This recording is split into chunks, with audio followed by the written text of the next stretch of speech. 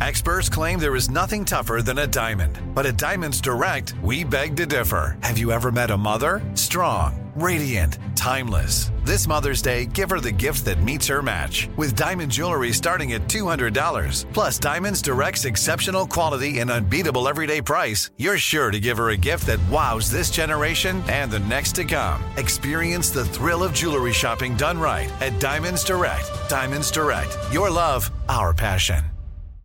Become a part of the fast-growing health and wellness industry with an education from Trinity School of Natural Health.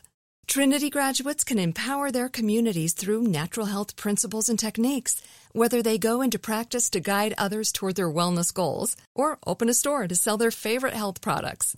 Trinity grads are equipped to change lives. With 19 online programs and flexibility to fit your busy schedule, including the popular Certified Natural Health Professional, you can get the training that helps you turn your passion into a career. And here's the best part. You can earn the certification in less than a year.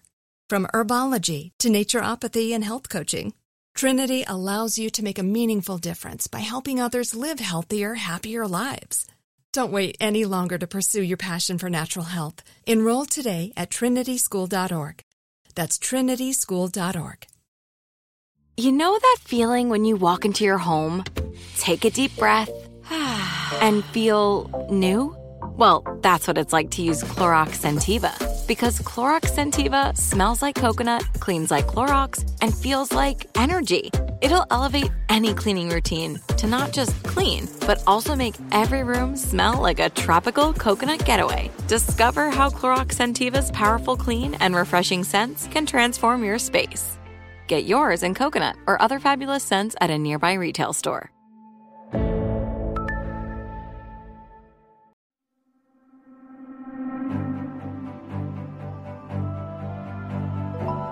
Welcome to the Psychology Podcast, where we give you insights into the mind, brain, behavior, and creativity. I'm Dr. Scott Barry Kaufman, and in each episode I have a conversation with a guest who will stimulate your mind and give you a greater understanding of yourself, others, and the world we live in.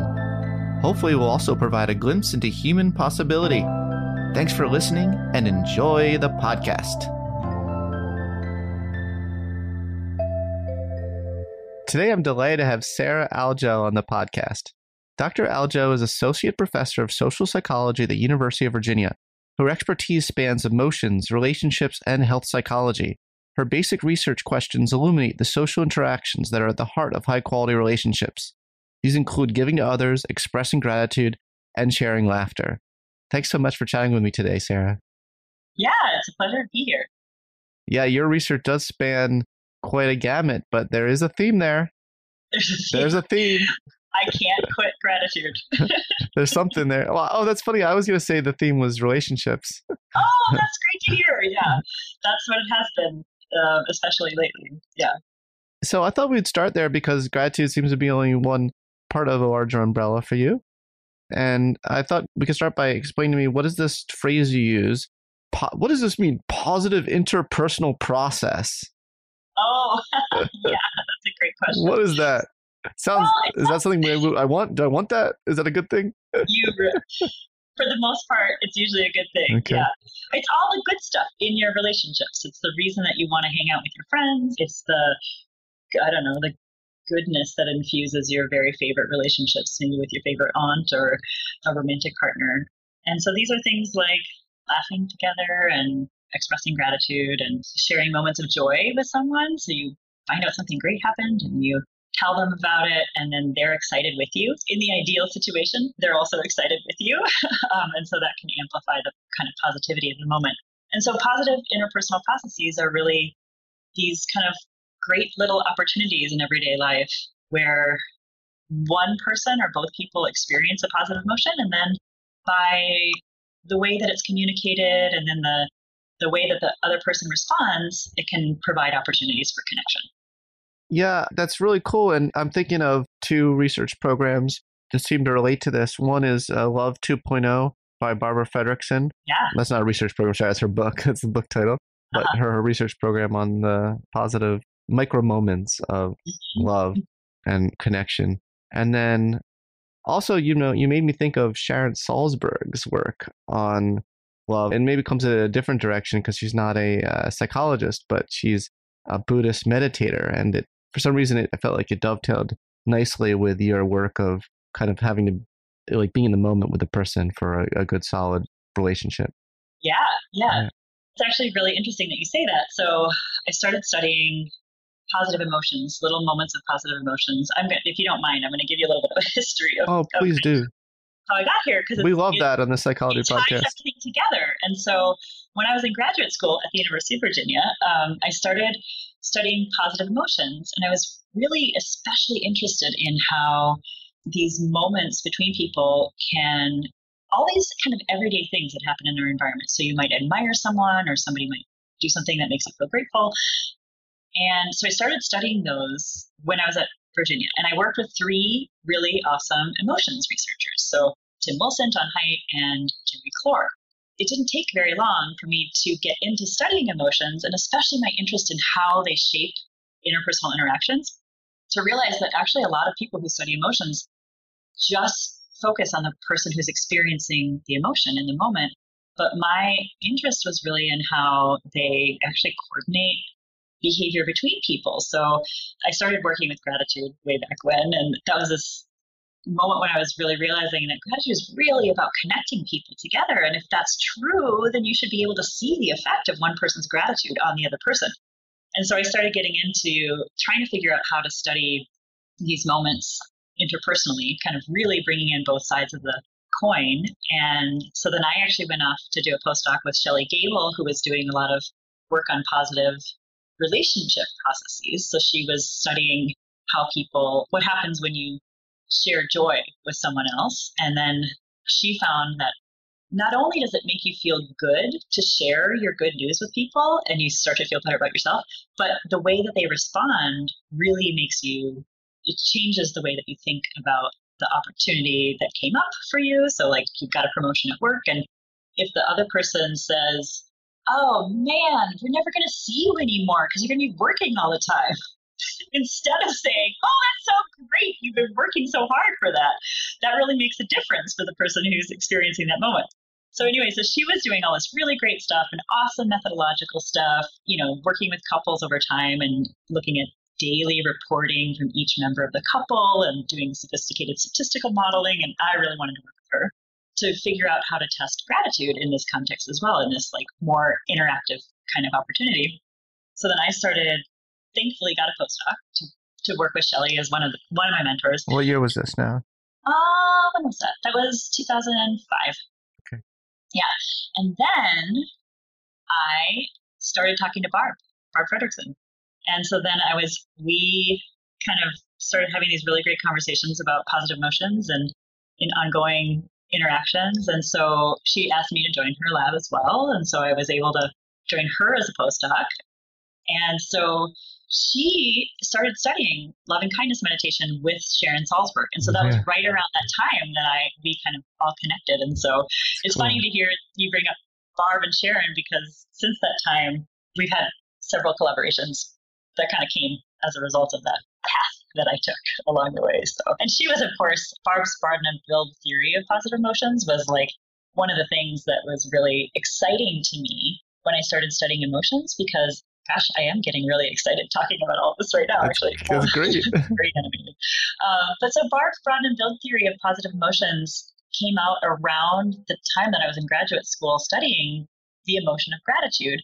And it really, again, in the same way that a lot of emotions researchers had been focused on how the emotion changes the person experiencing the emotion's own thoughts and feelings and behavior, many emotions researchers had also really focused on the negative emotions. So we knew a lot about anger and sadness and things like that. And sometimes researchers would study a positive emotion. They would put one in there among all of the negative emotions just to have a contrast, and it was happiness. Usually it was just happiness.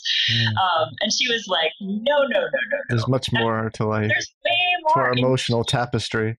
Yeah, there's way more richness to our emotional tapestry. And not only that, but they're actually really valuable opportunities in people's lives. And so that was so it was really fun to kind of come full circle. And now Barb is my colleague here, an awesome friend and collaborator. Cool. That's really awesome. But yeah, I'm also thinking of Jane Dunnan's work, right? Yeah. Jane is a wonderful researcher and really a pioneer in this area. Yeah. So the whole concept of a high quality relationship seems to dovetail so nicely with positive interpersonal processes. They kind of go together like, I'm trying to think of an analogy. Like they're like almost the exact same thing. Yeah. Like a hand in a glove, maybe. Like strawberry jam and blueberry jam. You think those go well together? Oh, yes. No. Anyway. Yeah. No, they both jam. That's true. They are both jams. What about like strawberry mango? I think that's Sharon Salzberg, who also belongs there. So yes, and I think she'd be okay that I just likened her to that particular flavor. But anyway, yeah, so there's this kind of, I mean, it's nice when that happens. It's nice when there's the confluence of ideas. I mean, that's what we want in science. I mean, you want that, right? So that's a good thing. There's confluences. I thought we could talk about some interesting nuances that I've seen in the literature. And, I think it'd be fun to kind of just chat with you what you think about it. So I think there's this emerging idea that positive psychology is also contextual and that like we shouldn't put these absolute labels on our emotions or actions or behaviors or traits, even traits. Like, for instance, I'm not a big fan of labeling emotions positive or negative because some seemingly positive emotions can be like if you go to a funeral and you're in a chipper mood and you're like, I'm so happy, people will look at you like, inappropriate time for positive emotions and a little bit of, and that's just one example. I mean, there's plenty of negative emotions that we want to not evaporate from our system, that like are important. So I've tended to like to just be descriptive and describe the experience, like comfortable, exuberant, uncomfortable, painful, like actually like describe as clearly as possible actually what the experience of the emotion is without labeling whether or not that's positive or negative. That's sure the perspective I've started to take in my own research. And I just wanted to throw that out there and think what you thought of that. Mm-hmm. Yeah, no, I think I absolutely agree with you. And I really respect that position. And it's helpful because it gives me an opportunity to actually really clarify that when I'm talking about when I say positive emotion, I mean the valence. So in the moment that you're experiencing it, is it generally enjoyable? Is it more or less pleasant? And so the more pleasant it feels when you're experiencing it, the more positive. And so I also, as an emotions researcher, am comfortable with the idea that people can have, and actually as a meditator, as an emotions researcher and a meditator, I'm comfortable with the idea that people can experience or kind of co-experience positive and negative emotions simultaneously. So this comes up actually when talking about gratitude. I think some people mistake the situations that sometimes people mistake situations that cause gratitude for situations that cause indebtedness, or just because someone does something for you, servitude. It makes you beholden to them, and so therefore, and just by kind of objectively describing the situation, they would assume that you have this. But I would say, based on my research, that indebtedness is a negative feeling, and it's a negative emotion, and it's a more you might say uncomfortable, unpleasant emotion. Whereas gratitude is a pleasant emotion, and they can kind of co-occur even within moments of each other. So you might think like, oh my gosh, that's so awesome. You didn't have to do that for me. And you feel this gratitude, and then immediately followed by, oh gosh, there's no way I can repay that person. And that's okay. For my definition, it still works to kind of have both. And then it helps me to make additional predictions based on valence. So Barb Fredrickson's broaden and build theory really taps into the valence component as providing these opportunities for broadening your perspective. And I have another paper with a student where he has this really cool series of studies showing that for emotions that are experienced as being more pleasant, when we experience those emotions, we actually experience greater agency. And so valence is a real dimension, and it really has these different psychological implications. And so for me, that's why it makes sense. And so far, I'm comfortable with continuing to call the more pleasant experienced emotions as positive emotions. And I absolutely agree that those don't always produce positive, or I would say beneficial outcomes. So, yeah. Yeah, I appreciate your perspective as well. And I think that it has become a little unwieldy for me in trying so hard to do this. It's like someone who wants to that's just determined in our society today to replace all gender pronouns with gender neutral. And so you try to make sure everything, and it's hard because you're living in a world that you're going against a grain. This new book I'm working on, I set out the principle in the beginning that I don't want to use the label positive or negative. But once I set myself to that task, I'm actually finding it's I keep slipping. It's so much easier to say positive or negative as opposed, I'm I get into all these tricky situations because then I say, well, comfortable. No, it's not really comfortable. That doesn't really describe all experience is a positive emotion, but it's not comfortable. So what do I label that? So now I actually have to invent different subclasses of experiential labels for different classes of emotions. And I'm doing that, but I don't know if I'm right. And it's certainly just my subjective impression. I'm like, oh, well, to me, that feels not pleasant. It's not just pleasant. I mean, would you describe, transcendent love as pleasant? No, right? Right? No, there's more to it, but that's one of the core features of it. Yeah. Oh, of course. But it's that doesn't fully describe it. I want to really nail how certain things really feel, but it's hard. It's hard. Yeah. So anyway, I think it's a lot easier from a just a descriptive communication perspective. Sometimes just from two people communicate with each other easily, there are certain benefits for certain things. So anyway, Thank you for that perspective. Now you have a specific theory I wanted to talk about called the find, remind, and bind theory of gratitude. You positive emotion researchers love catchy names for things. You all love that stuff. Okay. It is catchy, I will admit. I know. I feel like that's a very Barbara Fredrickson thing to do. So could you tell me a little bit about that theory of yours and how it may is differentiated from some other theories of gratitude in the literature? Yeah. So I'll start with what the find, remind, and bind theory is. And that is that moments of gratitude. Actually, let me start with my definition of gratitude. Great.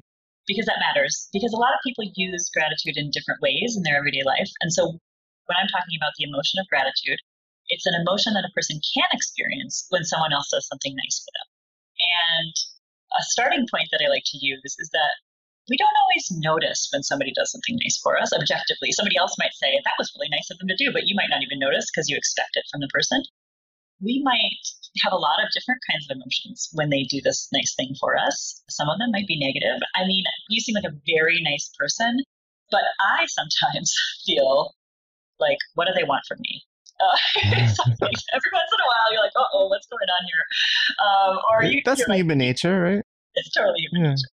Or you might think, oh gosh, why did they think I would want that? But anyway, sometimes their gesture really stands out and you feel grateful. It's this positive emotion. And so what I say is that moments when we experience gratitude, it's that we notice that someone else has really gone out of their way on our behalf and that they might make a good relationship partner. And it's not necessarily explicit, but so gratitude helps alert us to people in our environment who are good for us, who are looking out for our best interests. So it helps to find new people who maybe we didn't notice before, or, we kind of get used to people who we have regular interactions with, and it might remind us of, oh, that's what I love about you. And the emotion kind of coordinates your mind and body and behavior in that moment to help set you up to actually bind yourself more closely with that other person. So we might do things to make sure that they know that we really appreciated it or that we care about them too. And ultimately, my data now shows that those kinds of gestures actually can help draw the other person closer into the relationship, even closer than they were when they first did the nice thing. They probably did the nice thing for you because they liked you in the first place. And then, so we have some nice evidence about that process. Thank you for explaining that. So I'm trying to think if bind is the right word because it's you're not saying you're then bound. No. So there's a difference between bind and bound, I guess, right? Oh. You're not saying that by doing this, you are actually as a contract. You're not actually, it's not like a contextual binding. Exactly. Okay. Yeah, thanks for clarifying that. Yeah, okay. absolutely. Good. Because that's not conducive to positive interpersonal relationships, to feel as though you are actually bound to the person, right? That's not good. Yeah. Okay. Well, and that's the thing that differentiates it a little bit. We have to kind of have these tit for tat relationships with people just to go through everyday social life. This is how we get through the world. You scratch my back, I scratch your back. Mm-hmm. If I don't repay a favor, then you're not going to want to do that favor for me necessarily in the future. Yeah. So we have to have that kind of exchange type of relationship with lots of people just to kind of navigate social life. But this is a different kind of potential relationship. Yeah. And it's based on this idea that like, wow, this person just seems to be open to looking out for my best interests. And it's a qualitatively different kind of experience. And so the emotion really motivates you to, it's like a desire. You really want to make sure that they know, oh my gosh, you're so great. Did you see what this person just did? I can't believe you did that. You know, this like, it's more of an approach orientation. Right. And it also seems to be something, though, that is not tied to that necessity for tit for tat. Like, you know, we tend to have gratitude towards people who, like you said, don't seem like they want something in return. That seems to increase the likelihood we'll have gratitude for a person. But what about this sort of like just general general gratitude that one can cultivate as just a way of being in the world? You know, David Eden's a collaborator of mine. He's at Penn, and he's doing great work on transcendent experiences. And he laid out in a review paper he wrote recently, actually Jonathan Haidt, your mentor, I was a co-author of that paper, laying out a whole self-transcendent emotion continuum. And gratitude is on that continuum, as there are self-transcendent positive emotions, which are different than other positive emotions. So it seems like gratitude falls within kind of a unique class of positive emotions there that allow us to really transcend self-interest. Yeah, absolutely. And that's one of the things that we find is so I can come back to the question about domain general gratitude. I have a different answer about that. But regarding gratitude as a self-transcendent emotion, that's really what our most recent evidence is showing, is that we've been trying to do some comparisons between the social consequences of feeling something like joy, which would be, I got a positive outcome for myself. So just perfectly, it's a wonderful experience, as opposed to gratitude, which is, I got a positive outcome for myself because of your praiseworthy actions. And so it's elevating, as Haidt would say. Yeah, exactly. And so it's because of the praiseworthiness of your actions. And so we've been doing work to show that the social consequences of gratitude go beyond just feeling joy. And so if I feel grateful to you, and you will experience a consequence, because my gratitude I will naturally be inclined to make sure that you know it in a way that, you know, really calls out what it is about what you did that was praiseworthy. And then that has an impact on you. Absolutely.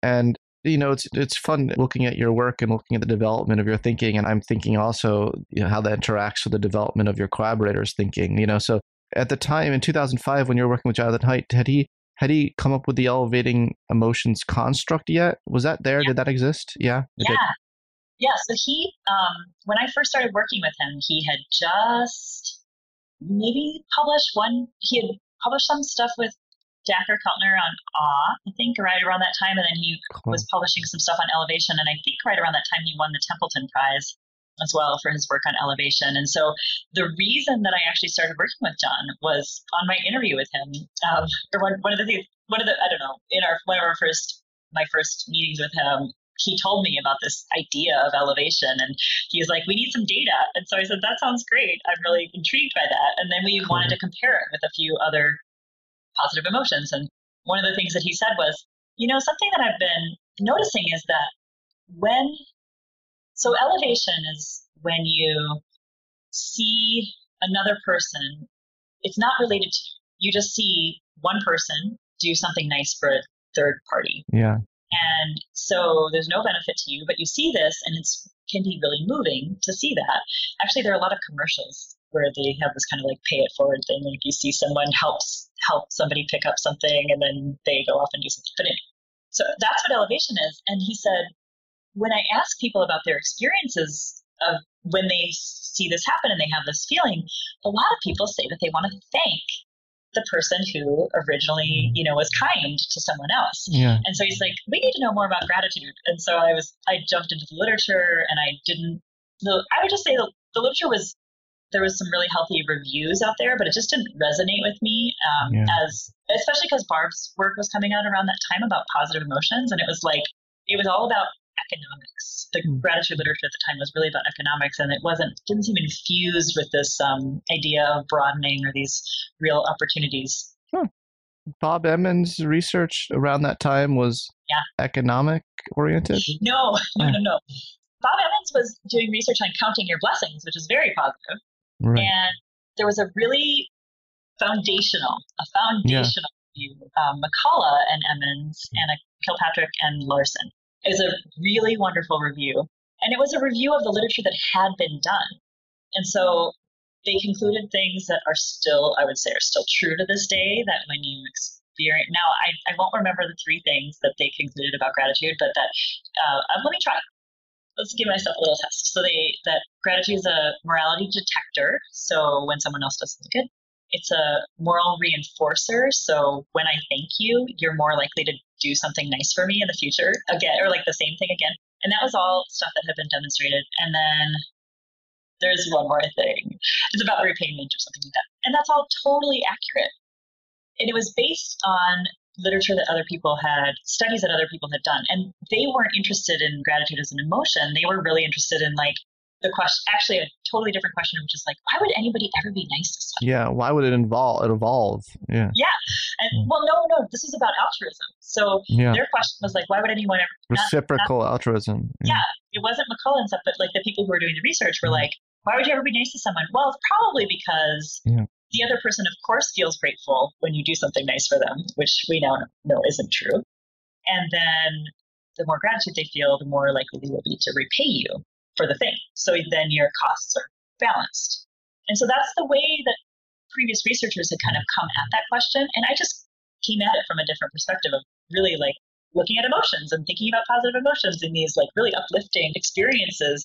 So again, that review is awesome. Everything that they've concluded, almost everything that they conclude. I have a little twist on one of the conclusions that I think adds to this relationship side of things. But everything that they concluded is really well supported. But it just felt like it didn't resonate with me because I didn't have that. When I experience gratitude, I think, oh my gosh, you didn't have to do that. But so it was an awesome review. But then Bob Evans's work was the thing that he led at the time was about counting your blessings. And that's really another way that people think about gratitude a lot. And that gets back to your question about general orientation toward life. Yeah. I can say more about that if you want. There's a analog to loving kindness for all humans, even your enemies. There's an analog in the gratitude world. It seems like there's a domain general brother or sister to that, right? So the generalized. Yeah, just loving kindness meditation, you can generalize it to all the cosmos. Yeah. You can go all the way up with that one. You can do the same thing with gratitude. I like it. That's and awesome. You can go all the way down as well and be I'm only gonna have gratitude. Some people are I only have gratitude towards people who are loyal to me. The Godfather version. Yeah, there's an in-group gratitude only. So I really think that there's a continuum of gratitude there in terms of how expansive is yourself. Oh, that's really interesting to think about. Yeah, because I think about it in a really different way. So now you've got me. I'm just throwing that out there. I don't know if it makes any sense. But yeah, well, so I try to make a kind of a dichotomy for my own brain. Yeah. When I'm doing my research, which is I name that the other kind of gratitude, which I'll define right now as appreciating the good things in your life, understanding that you have these really amazing blessings in your, wow, this good thing happened to me, and I have, or the sky is blue or whatever. And for my own ease, I call that appreciation, which is a more cognitive construct, and it's easier for me. But I do agree with you that I often think about how appreciation came to be. Because the other way that I think about appreciation, the way I just defined it, is as a meta positive emotion. Yeah. I like the idea of a meta positive emotion. So you have it, yeah. Okay. I feel like there is a superordinate category that of a way of being in this world that blends, and I'm going to throw some things out here. It blends gratitude. It's like, okay, you tell me what you get when you get the perfect fusing of these things. Gratitude, mindfulness, savoring, death acceptance. I'm throwing that one in there. Whoa. That one in there. That came from out of left field. But no, it's not. I really think that when you combine these things, you have a way of seeing and perceiving the world that you're like constantly on, as Abraham Maslow referred to it, as like a high plateau, not the peak experience, but you living your life turned on all the time. Yeah. So I think there is this, you said meta, but there's a superordinate something that construct that hasn't been well studied in the field, but that lies above some of these things. So anyway, something to think about and study. Well, something to study, not just think about. We're scientists. Think about and study. Think about some more. Anyway. No, I like that idea though. It's pretty cool. But, and the other thing about appreciation is that, I mean, there's some pretty good evidence, or gratitude, or like having a grateful disposition, and just kind of having a way of being in the world where you get that there's a lot of goodness in your life, and you can see it in the everyday little things. You don't need to have somebody do something for you. You don't need to have an amazing, luxurious house, or whatever the things are that you need in your life. But just as a way of being in the world, I was thinking about it actually, walking into my office leading up to our conversation today, that it seems like the data suggests that it's actually necessary for mental health. So there's some cool, so that's something else to play around with. And now I might have. Tell me what's cool. You're going to tell me something cool, and then you just didn't tell me. Sorry. So, I'm on the edge of my seat when you say you can tell me something cool. Data really tend to suggest that. So people who are not mentally, I mean, it doesn't seem like it's just a correlation between being a grateful person and having better mental health. Okay. But that is actually like a necessary precondition. And I could write that paper, but I can't pull all the data points for you right now. No, I mean, you're obviously hitting on something really existentially profound. I mean, you're kind of making a case that, even though you haven't said it, is like the famous answer to the question, why not kill myself? Like we as scientists need to answer that question as well-being researchers. And I think that's actually a good question for us positive psychologists to help clarify our priority list of things that we study. And it sounds to me like you're saying one of those reasons is that we can generate gratitude in our lives. And that's almost an essential. Yeah. So I think this is actually a really interesting question, even within the field. What are the essentials, and what are the luxuries of, I'm trying to think right now, because I like them all. They're all good. I'm thinking to myself, oh my God, what's a luxury? Like, well, no, that was not a luxury for me. Awe, no, you know what? If you take awe away from my life, no. Gratitude, no. Yeah, I'm just trying to think, are there any luxuries? There certainly are some that differ in their strength of correlation with well-being, but I don't know if that's the right way to answer the question. But anyway, so you in 2009 wrote this paper with Jonathan Haidt on what you called other praising emotions. And it seemed like you divided it into two classes, or not two classes, but you differentiate other praising emotions such as elevation, which is a response to moral excellence, gratitude, and admiration. You differentiated them from joy and amusement. So linking that to your most recent work on positive interpersonal processes, it seems like you make a differentiation then. Ergo, in your positive interpersonal processes work, you make a differentiation between in our relationships, other praising emotions versus other positive emotions. Do you make that same differentiation in your positive interpersonal processes work now? Oh, no, because I've come to decide that, well, especially, Shelley Gable's work on capitalization is just awesome, and everybody should go find out everything they can about it. Agreed. To do the reading. But that's about joy. That's actually about your own joy.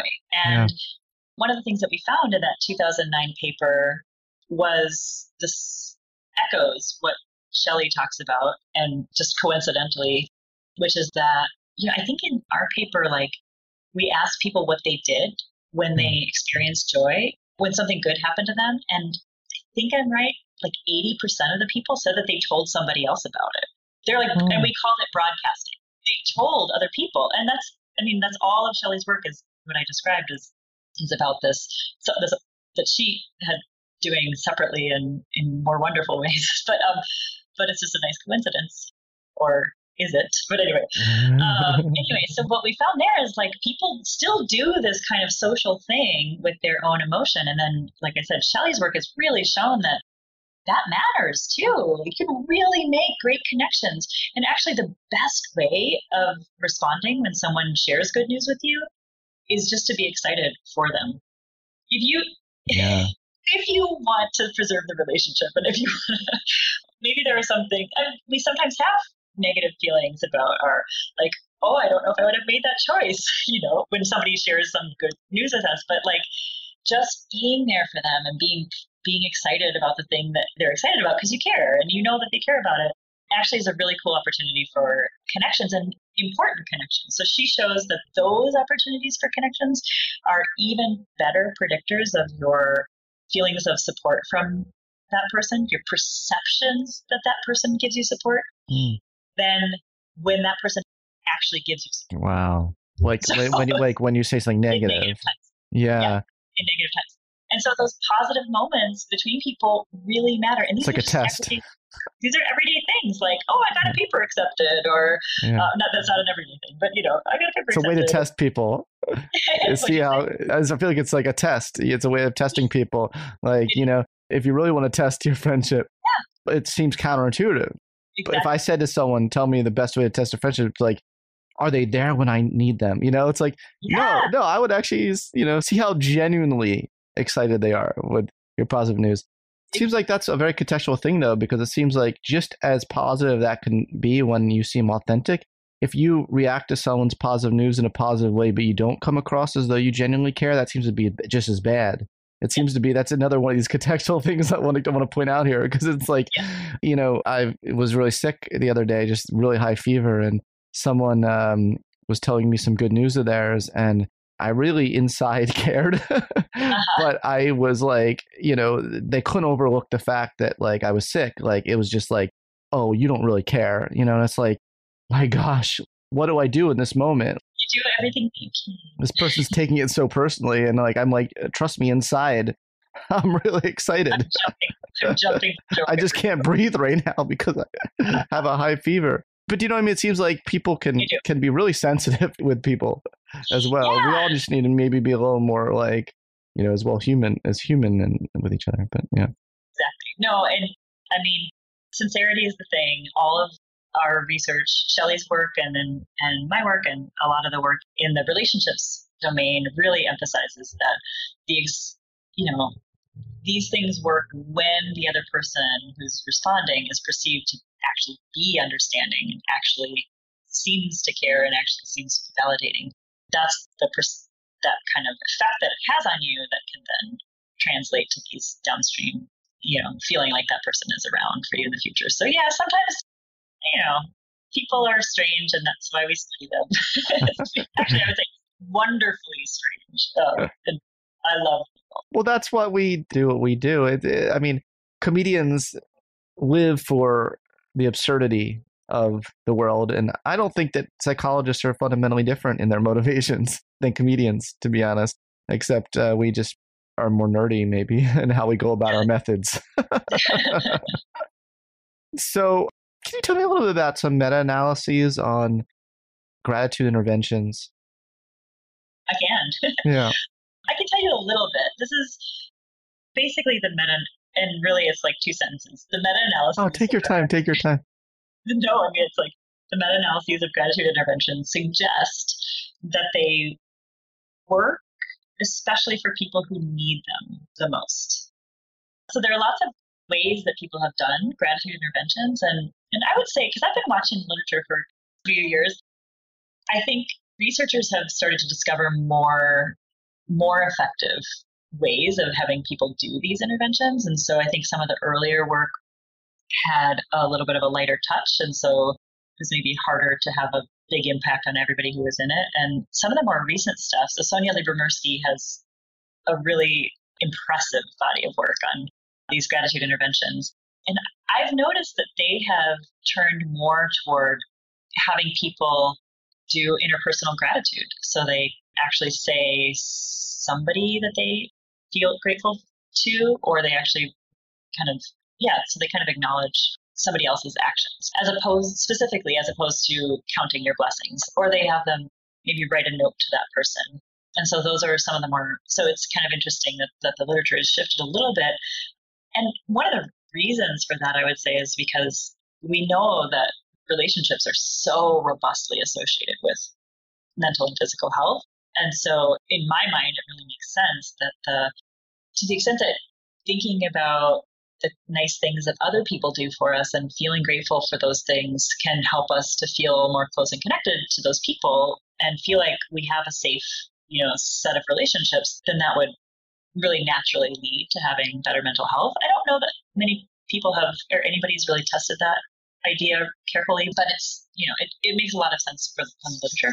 So I would say there's a effectiveness of the interventions has started to get better. So the meta-analyses that I've seen really support the conclusion that the gratitude interventions really work well for people who need them the most. And that's one of the reasons that I have this idea that gratitude seems to be a necessary precondition.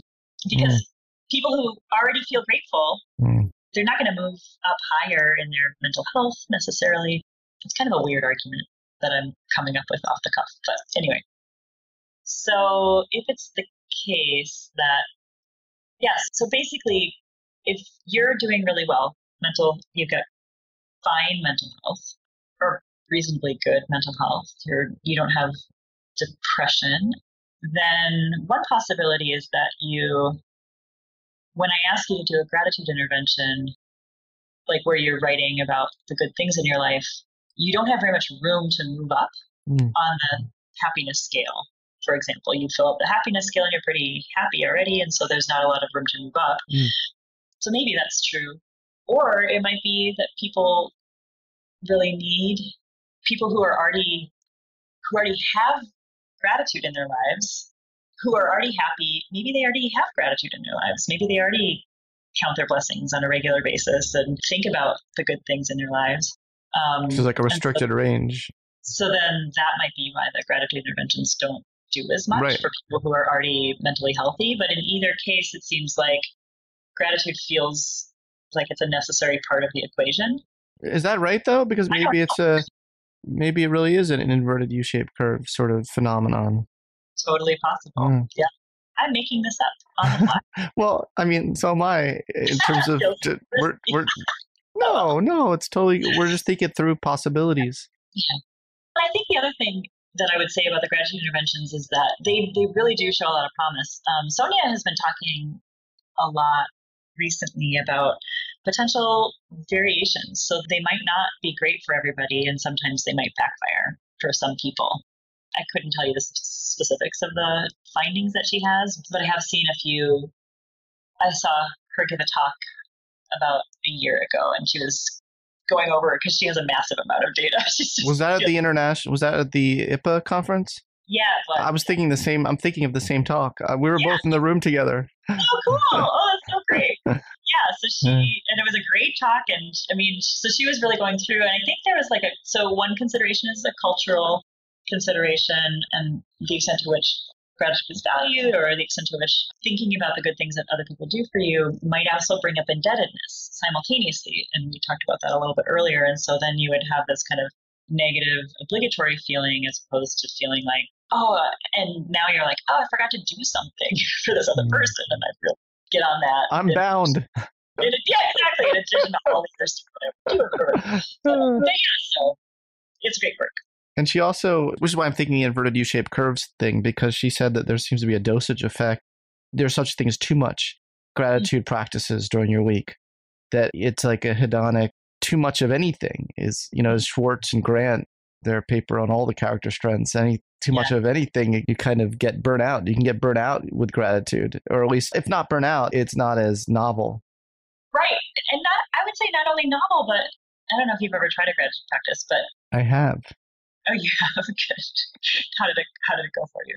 Really, really great. I find that gratitude, infusing it more in my daily life, really shifts my perspective in a very positive direction. So for me personally, it's been very, very good. Oh, good. Yeah, that's my experience as well. Yeah. But if you do it too much, then so I would say not only maybe novelty, but maybe authenticity slips a little bit too. So you feel like you have to find something, and so it's like, that thing, but it's not like genuine. Oh yeah, that was this great moment, or this person's, or I just really appreciated that swim this morning, or whatever it might be. Yeah. There we go. The appreciation versus gratitude. Are they the same thing? I have worked it into my vocabulary. Oh, wow. We have such an evolution, even within a 1 hour chat. Well, I want to end with not a gratitude, but another topic that when I was digging through your papers, I found this amazing paper that you wrote with Jonathan on moral amplification and the emotions that attach us to saints and demons. And it really, I found it so thought-provoking. Could you mind if we talk about it a little bit? You argue that a part of human nature is to divide the world into angels and demons. That's like maybe a social cognitive bias that we have built into ourselves. This has some pretty deep implications, right, for lots of things. Anyway, I thought I'm going to stop talking about your own paper and tell me what you think. It's been a long time since I do dig up old things. Yes. No, I mean, I don't have a lot to say about the paper because I very sincerely haven't thought about that for quite a while. But it is the case that praise and blame, I mean, even if you just take this dimension of praise and blame, we do very quickly do that. And then, the argument is that morality really amplifies that. And that's as much as I've got. It seems to me that too much gratitude is not good because it seems like we need the contrast in our lives. Yes. This is my way of integrating everything that we talked about, including that paper. It seems like, we won't know whether or not something's gratitude until we see a devil. By devil, I mean someone who's out to get you, and it's obvious that they are not giving you something for purely selfless reasons, right? Yeah. So that when we see it, because there's the contrast. Yeah. And then we appreciate it even more. Anyway, look, I can't thank you enough for the work you've done for the field, and chatting with me today. Thanks a lot, Sarah. Yeah. Oh, it's been such a pleasure. Such a joy. It's nice to see you. Oh, yay. That was a very positive interpersonal process. Yeah, it was. Thank you.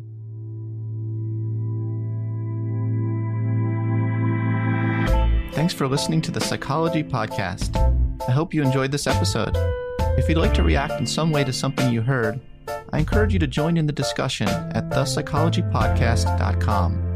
That's thepsychologypodcast.com. Also, please add a rating and review of the Psychology Podcast on iTunes.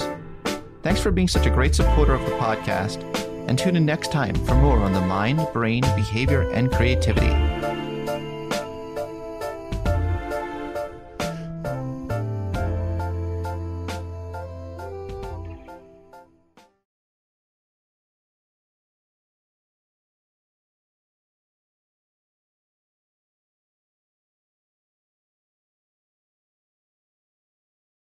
This show is sponsored by BetterHelp.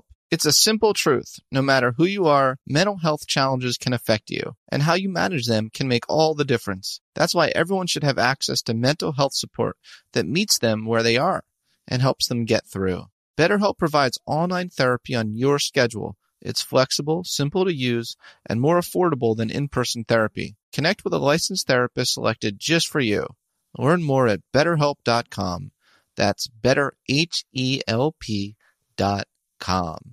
Become a part of the fast-growing health and wellness industry with an education from Trinity School of Natural Health. Trinity graduates can empower their communities through natural health principles and techniques, whether they go into practice to guide others toward their wellness goals or open a store to sell their favorite health products.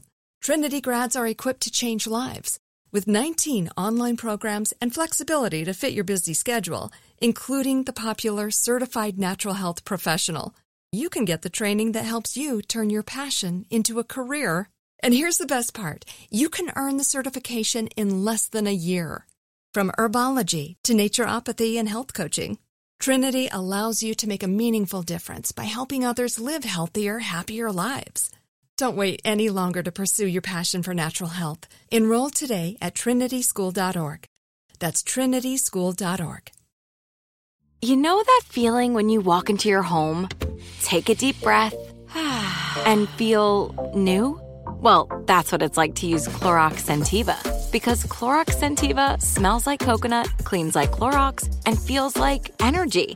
It'll elevate any cleaning routine to not just clean, but also make every room smell like a tropical coconut getaway. Discover how Clorox Scentiva's powerful clean and refreshing scents can transform your space. Get yours in coconut or other fabulous scents at a nearby retail store.